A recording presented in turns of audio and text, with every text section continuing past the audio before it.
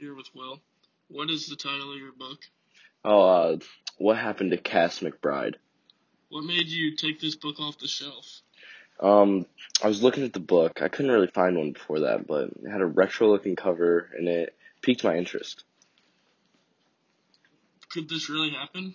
Yes, it could, and it has, and it's a very real and scary thing. What's one thing you liked and one dislike about this book? I disliked how it switched perspectives so much, but I liked how in detail it went with everyone's, viewpoints on the subject. Who would like this book? Um, People who like crime shows or books or like mysteries. Anyone who likes to be on the edge of their seat. Favorite character and why? My favorite character is Cass because how she persevered throughout the book.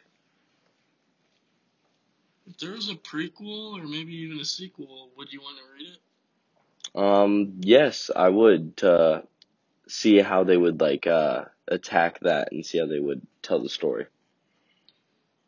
Do you yourself relate to the main character in any way? Interest, childhood, etc.?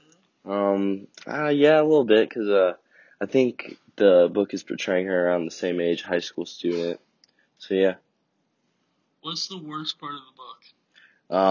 I would say the beginning starts a little bit slow, but after you get through that, it gets real interesting real fast.